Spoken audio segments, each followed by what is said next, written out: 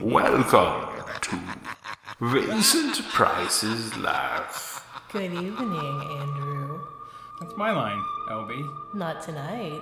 No? No, for it is Halloween night. You ready to do the Monster Mash? No. You ready to do the weird Watusi? No.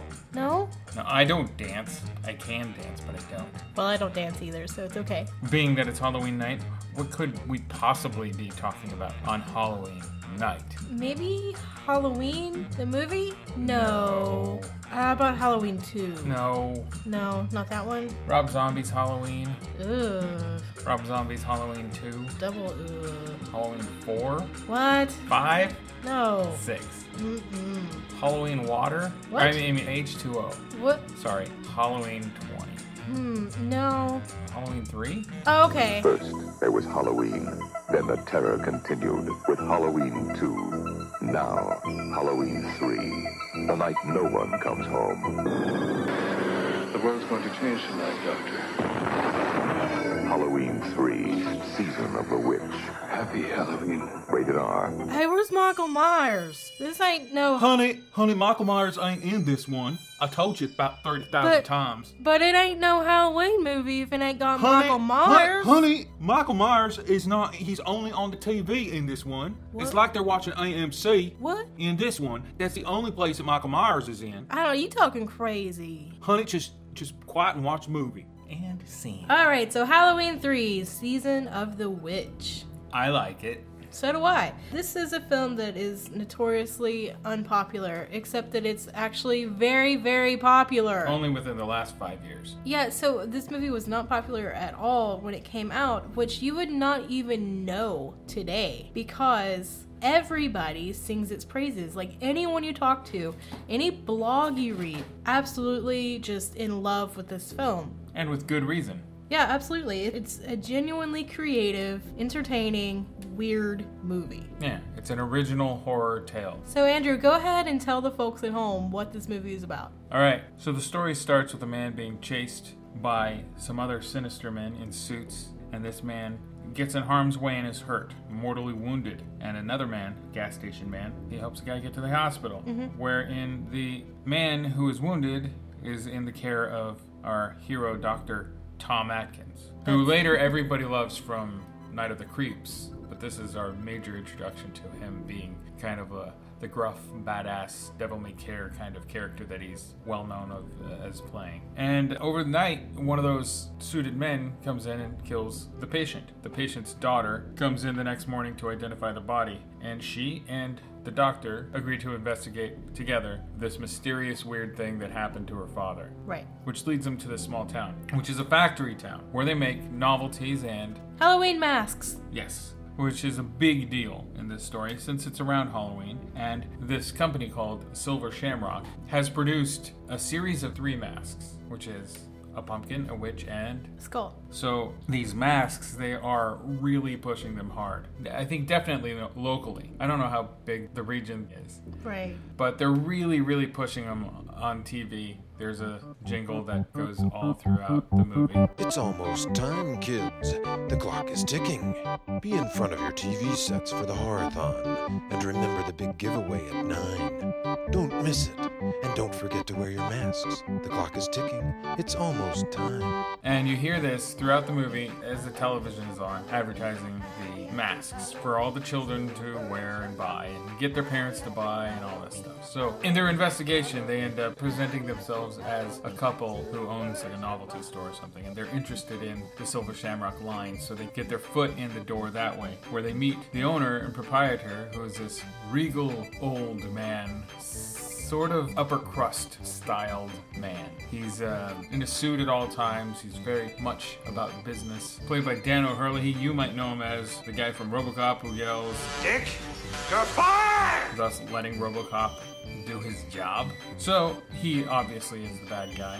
When it comes down to it, there's a lot of technology involved, robotics, strange mind control, and ultimately the goal of this sinister mask-making company, who is behind the death of her father, is to basically sacrifice a bunch of children on the night of Samhain. Samhain, however you say it.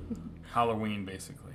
a mass child sacrifice. Because if they wear the mask, something's gonna happen to them. Especially if they watch that television broadcast. Yeah, that's something that I don't quite remember picking up on, is like how widespread is the distribution of the silver shamrock mask? Like, does it go all over the country, or are they international? Is it just California?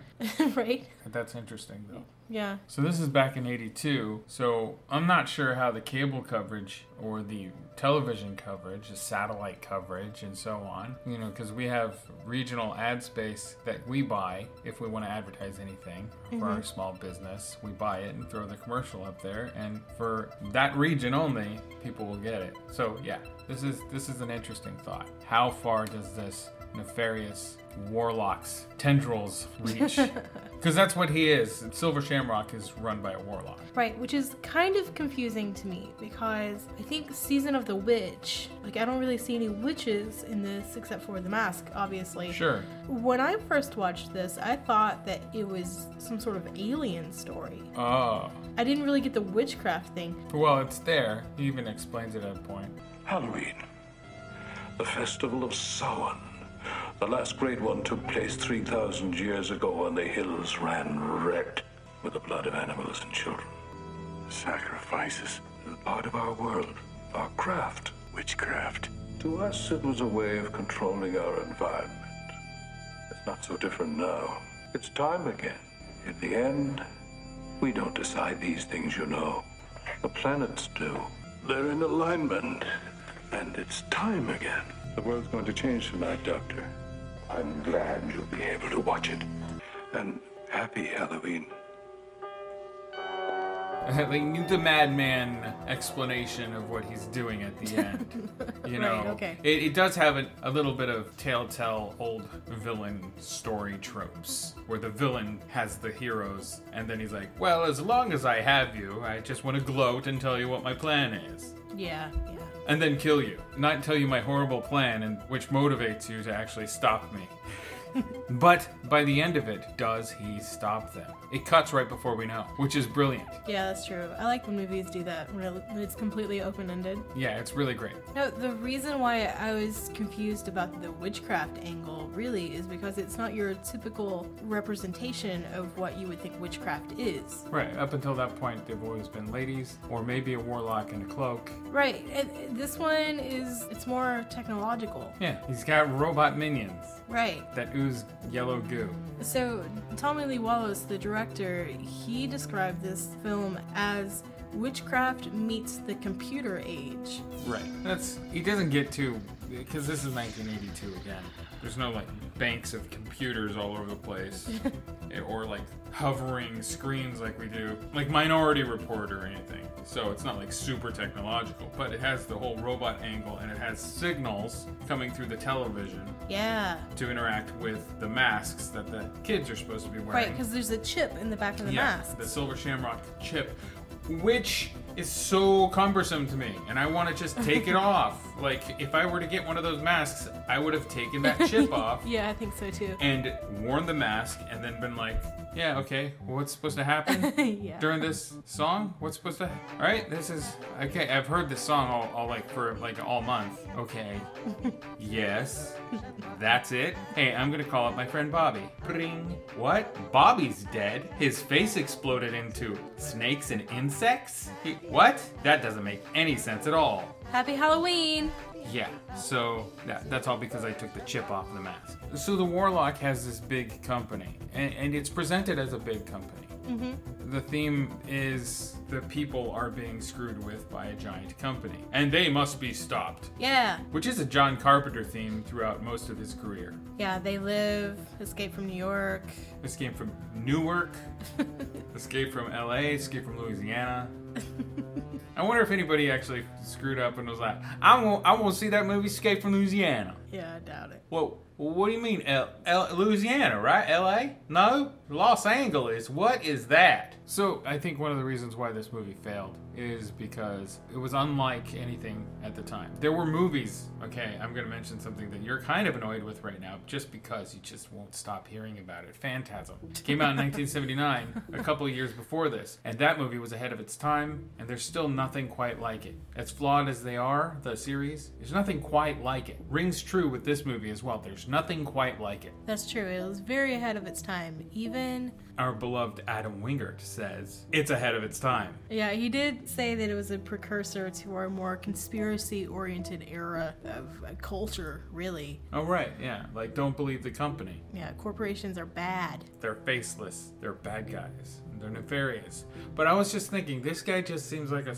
smaller corporation. He doesn't seem that huge. Well, we don't know. I guess he can afford national advertising and all that stuff, but he has robots doing his work for him, and I'm sure he has a staff to maintain those robots, but that's probably it, because the robots are doing all the work. Well, there's a staff of people in the office. Yeah, but they're just office workers. They're like secretaries. Yeah, maybe they're in on it or whatever, but it's not what I'm getting at. Oh. I'm getting at he's pocketing all the money and all that stuff, but his end game isn't money. He needs all the money so that he can produce these things to ship them out to people and kill them. And another big theme of this film is consumerism. Yeah, of course. Which is undoubtedly one of America's biggest weaknesses. We are so very easily manipulated by marketing, and that is a big reason why these anti-consumerist messages are so interwoven through tons of horror movies. Particularly John Carpenter movies. Yes. Well, okay, if you didn't know, we didn't really mention this, and you should already have known because you're listening to this. John Carpenter produced this movie, so undoubtedly he promoted the ideas. I'm sure he wouldn't be like, consumerism? What? That tired old chestnut. No way, make it about something else. They were friends, right? So they probably had similar viewpoints on what I'm saying is he probably encouraged it, is what I'm saying. Yeah, okay. As a producer. Right. So these kids want the Silver Shamrock masks because why? TV said so. They turn on their TVs at 9 p.m. on Halloween night because why? TV said so. And that is, I think, the core of this film, and what makes it so scary is that very realistic commentary on how easily manipulated we are as people. You dangle a shiny object in front of just about anybody, we're gonna look. Yeah. And then you take it away real quick and say, hey, we'll show you it again at 9 p.m. on Halloween for longer. Oh, longer? Yeah. Okay. It's something else, maybe. What's the other thing? You'll just have to tune in. What? Mystery. The J.J. Abrams what's in the box theory. Oh, no. Yeah, this movie's really influential on a lot of things, I think.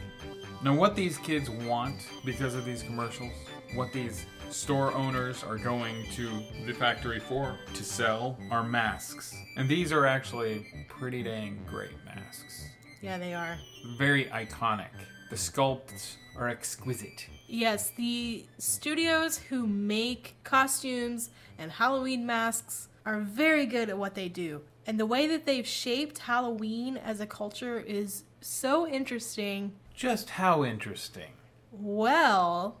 Trick or treat, trick or treat, trick or treat for Halloween. Better give a treat that's good to eat if you want to keep life serene. Trick or treat, trick or treat, trick or treat, trick or treat. As mass production of commercial Halloween costumes began to flourish in the early 20th century, a few big names in mask and costume making emerged as the kings of Halloween.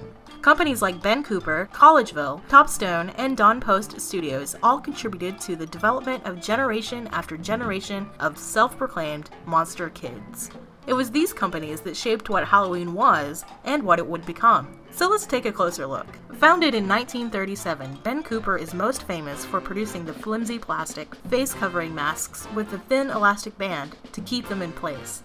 If you're over the age of 30, you're likely familiar with these masks. The costumes were immediately popular due to the ease of availability and affordability.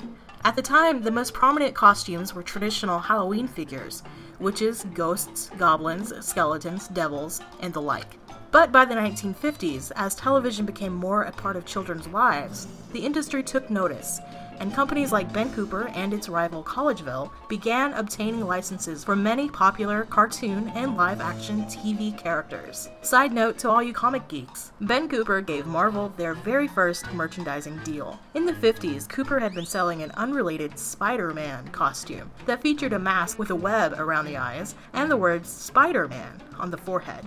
When Marvel trademarked the name in 1962, Cooper immediately licensed the character and remodeled the old costume. Coincidentally, it was rumored that legendary comic artist Jack Kirby had designed the original Cooper Spider-Man costume while freelancing.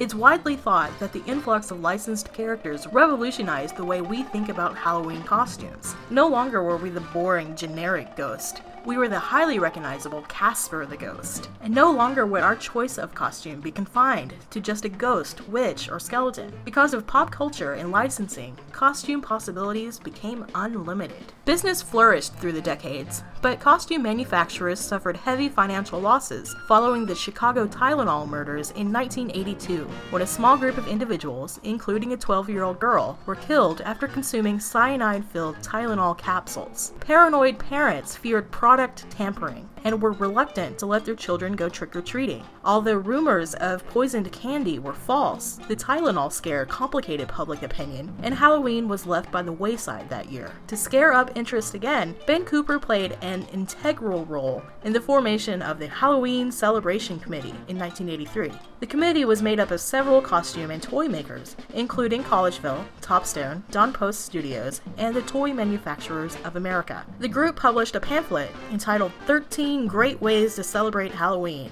which included party and makeup tips, magic tricks, and DIY decoration instructions, as well as histories of traditional Halloween symbols and imagery. There were pumpkin carving tips and recipes, and even suggestions for public relations and budgeting for your community's Halloween event. The aim of the pamphlet was to reassure the public that Halloween was safe. Consequently, business began to recover. But the late 80s turned out to be not so kind to Ben Cooper, as the company filed for Chapter 11 in 1988. To make matters worse, a year later, the company's production facility in Georgia burned to the ground, destroying millions of dollars in unsold inventory. It all came to a final close in 1991 when Cooper filed Chapter 11 for the second time. Some say a big contributor to the relapse in business was the popularization of the over-the-head latex masks in the 1980s. There is some breaking news, however. As of October 2016, the Cooper family is back in business. Fans can rejoice. There's a new website, bencoopercostumes.com, where, as of this recording, a store is listed as coming soon. So another company to come out of the 1930s was Topstone. Topstone masks were made popular by famous Monsters of Filmland magazine. Topstone employed artist Keith Ward to design their ghoulish creations. Surprisingly enough, he had already gained notoriety by illustrating classic children's books like Dick and Jane and The Black Stallion, as well as doing advertising work such as Elsie the Borden Cow. Now, Ward created all of the iconic Topstone characters, like the Shock Monster, Female Vampire, Ghoul, Caveman, Gorilla, and so many more. What was cool about the Topstone masks were that they were made of latex, not disposable like the Ben Cooper or Collegeville plastic masks. To the delight of monster kids everywhere, these masks were meant to be kept and played with all year. Which leads us to the star of this show, the incomparable Don Post Studios. Don Post Sr. began his journey into mask making as a fan of the circus. Fascinated by the full head masks worn by the circus performers, Post set out to make his own. The very first mask he made was Esky, the Esquire magazine mascot. He then designed masks of Adolf Hitler, Joseph Stalin, and Benito Mussolini, a collection called The Dictators, for sale at Chicago department stores.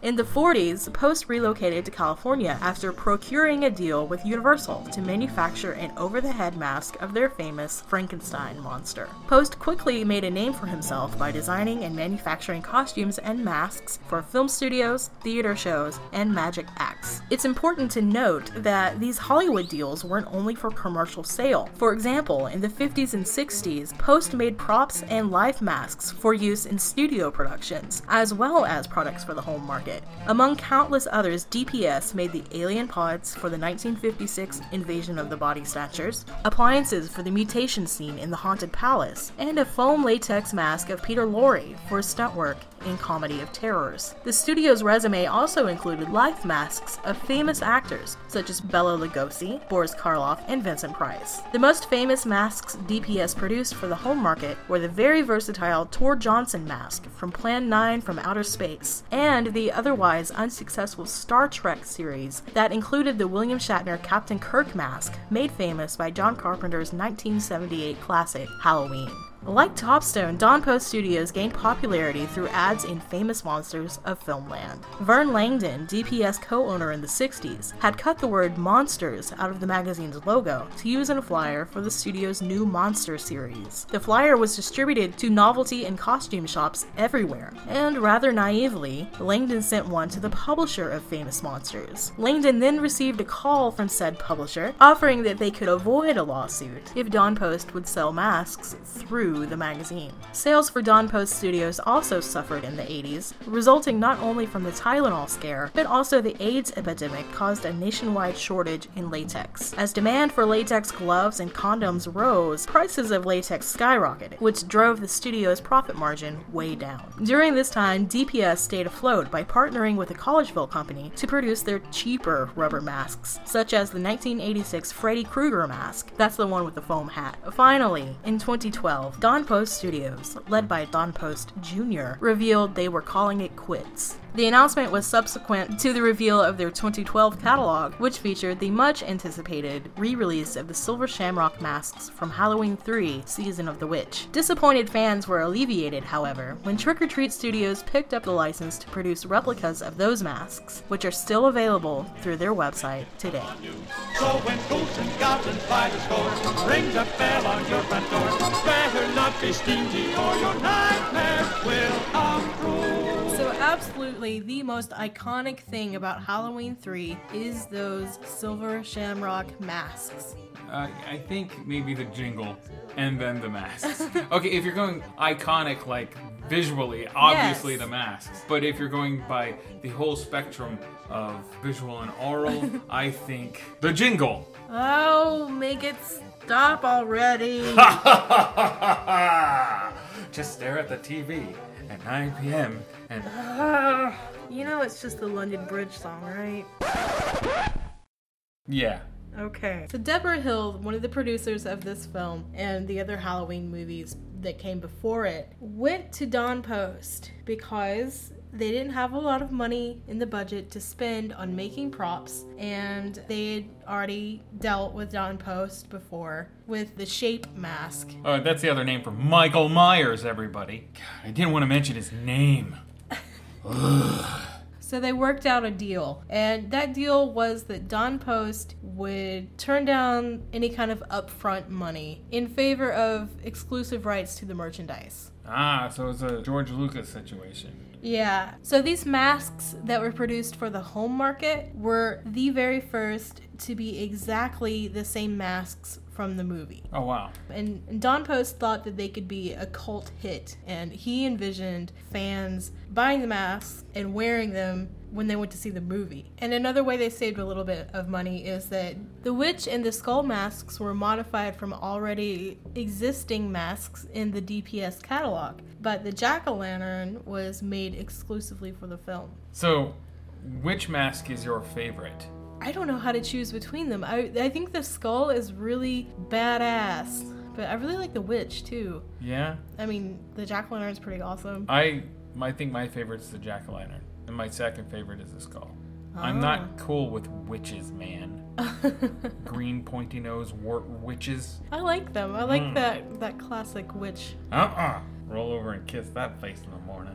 No! But I do like the jack-o'-lantern a lot. He's a bit cute, actually, if you think about it. Cute? Yeah. Yeah, I guess. Come on, I'm a tough dude. I'm allowed to like cute things every once in a while. I have a kitten. You know, we talked about the themes in this movie a little bit ago, and even Don Post has a commentary on America. He says, every society in every time has had its masks that suited the mood of society. Oh. People want to act out a feeling inside of themselves, angry, sad, whatever. Huh.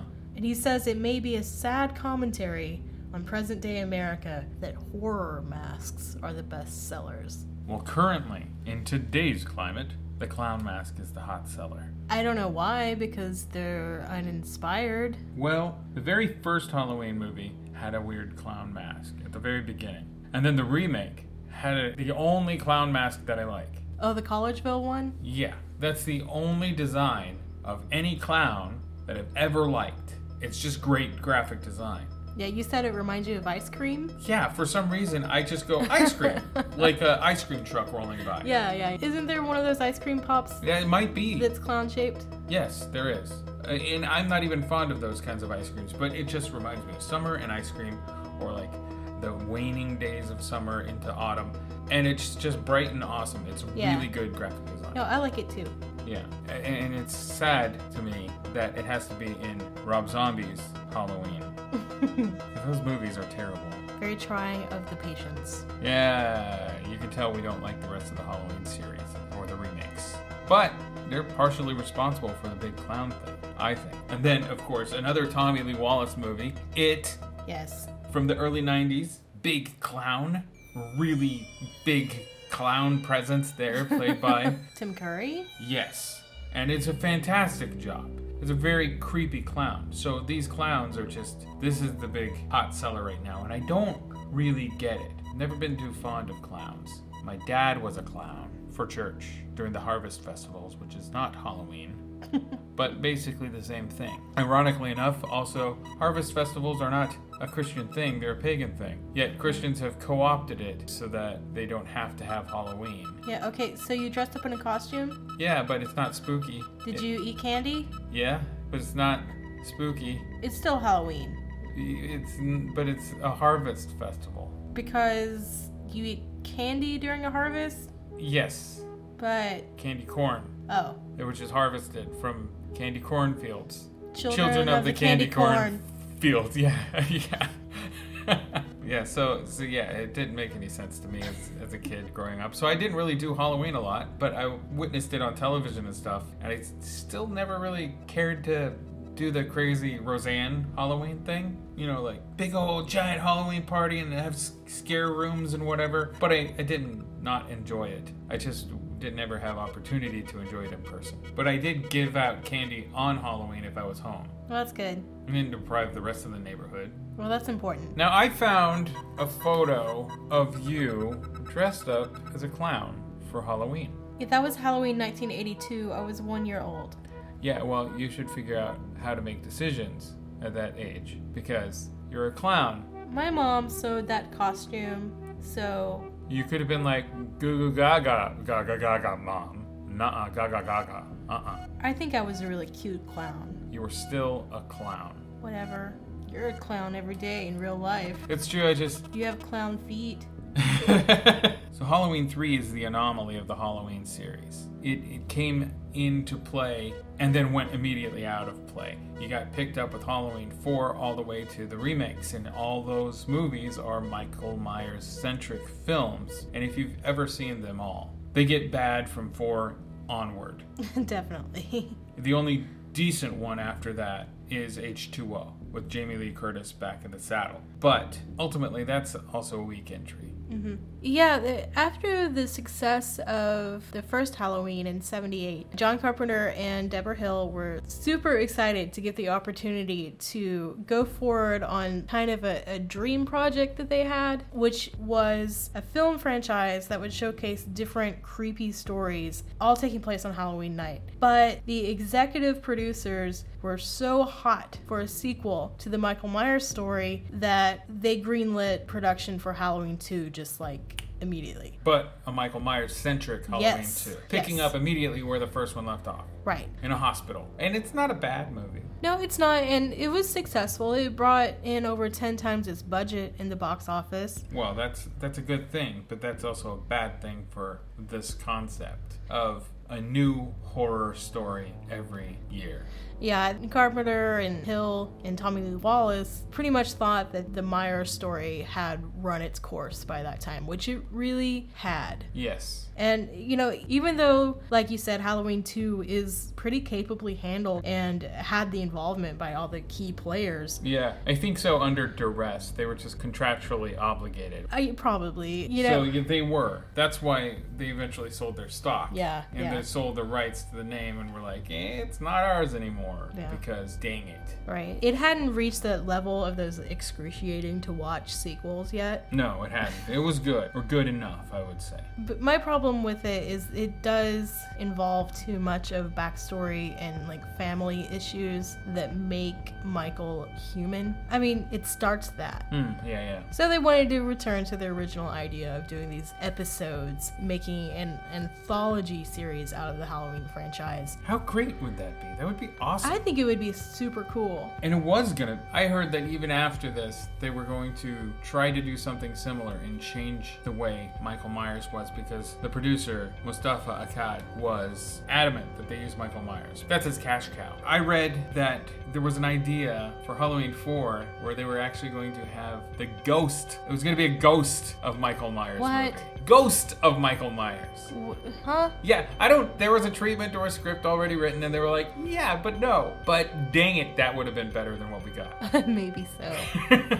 So Halloween 3 was considered a flop at the time, even though it did make money. Not as much as Halloween 2, but Confused audiences. yeah. Word of mouth damaged the reputation of it. Where's Michael Myers? Yeah, As yeah, I yeah. said, he's just on the TV. Right. And also, Universal just did not support this film at all. They wanted Wallace to change the ending. Oh my gosh, but that's so good. That's so good. Yeah, but they pressured John Carpenter into trying to pressure Wallace into changing the ending, but you know, John Carpenter, he's not going to be pressured by anybody. So he was like, hey man, I'm leaving it in your hands. If you want to keep it the way it is, then keep it the way it is. So He just did. passed on the message instead of pressuring. Yeah, pretty much. And so Wallace was like, no, I think I'll keep it. That's the way the story goes. That's organically perfect ending. It's Yeah. great. It's just so good. Cut. Yeah. And then what? What?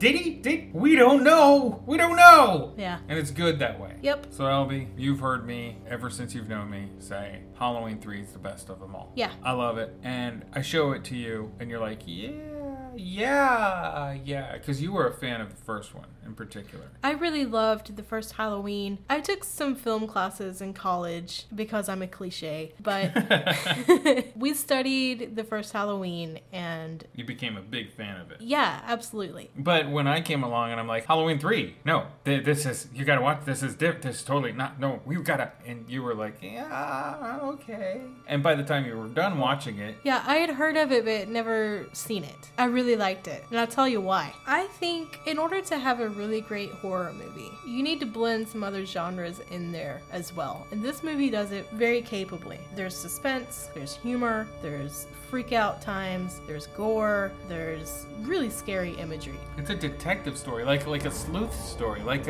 in a way a Hardy Boys thing without the boys, and instead it's a guy and a lady. It's the Hardy Boys meet Nancy Drew. A Hardy Boy who's a doctor, and Nancy Drew, the daughter of that guy. But it's that sort of like skulking around the dark shadows, trying to figure things Yeah, out. yeah. Da-dum. And what's cool about it is Tommy Lee Wallace developed his characters in such a way that they don't actually need too much development, if you follow me. I would like you to expound upon that. Okay.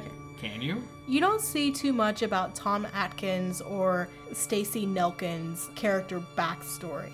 You're thrown into the story, and it doesn't take much setup for you to be with them. Right. Like, you're there with them from the get-go. So they're fleshed out characters before you even meet them. Yeah, and it's tricky because, and it's done so well, you feel like you know them. You don't need to know their backstories. You know the thing that I was talking to you about, how people in relationships in movies don't ever do goofy things? Yeah. Just anybody's relationship, like they have certain tics. Some people might slurp their coffee in a particular way that they think is hilarious or something. And other people might do like their favorite tune like that. Yeah.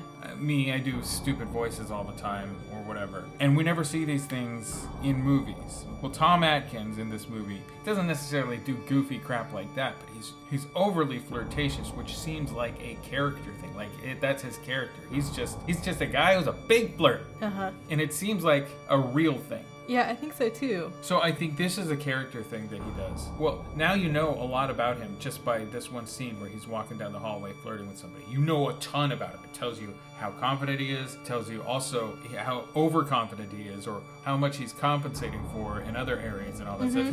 It's really subtle, and I think that's what you're saying. Yeah, and you don't have to have dialogue revealing things about characters. Like, you're just shown who they are, and I think that's really interesting. It's all, I think, behind the scenes development, like the workshopping of the characters. So you know what I keep saying over and over about horror movies in particular? Characters are the key.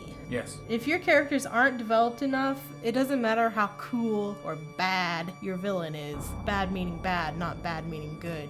None of that matters. The audience will not care what happens to your protagonist, and you will just lose the audience altogether. Unless they're just gorehounds, and those people just want to see the bodies hit the floor. We need characters that we can relate to. None of us have experienced having to face computer chips that make snakes and bugs come out of our faces. Right. But hopefully. Well, okay, I haven't experienced it. You haven't. Hopefully you guys out there in Podland haven't experienced anything close to that. But most of us have had some kind of fighting for what's right in our lives, and that makes us totally able to back Tom and Stacy in this movie. I agree with you 100%. So, as I always ask, would you recommend this movie? Hells yeah. Obviously, I would recommend this movie, so we leave you with a positive review, recommendation, and a little bit of history about stuff relating to Halloween 3. Season of the Witch. Good night, everyone. And happy Halloween. This podcast is brought to you by Ouch My Ego. Visit ouchmyego.com. But it ain't no Halloween movie if it ain't got Michael Myers.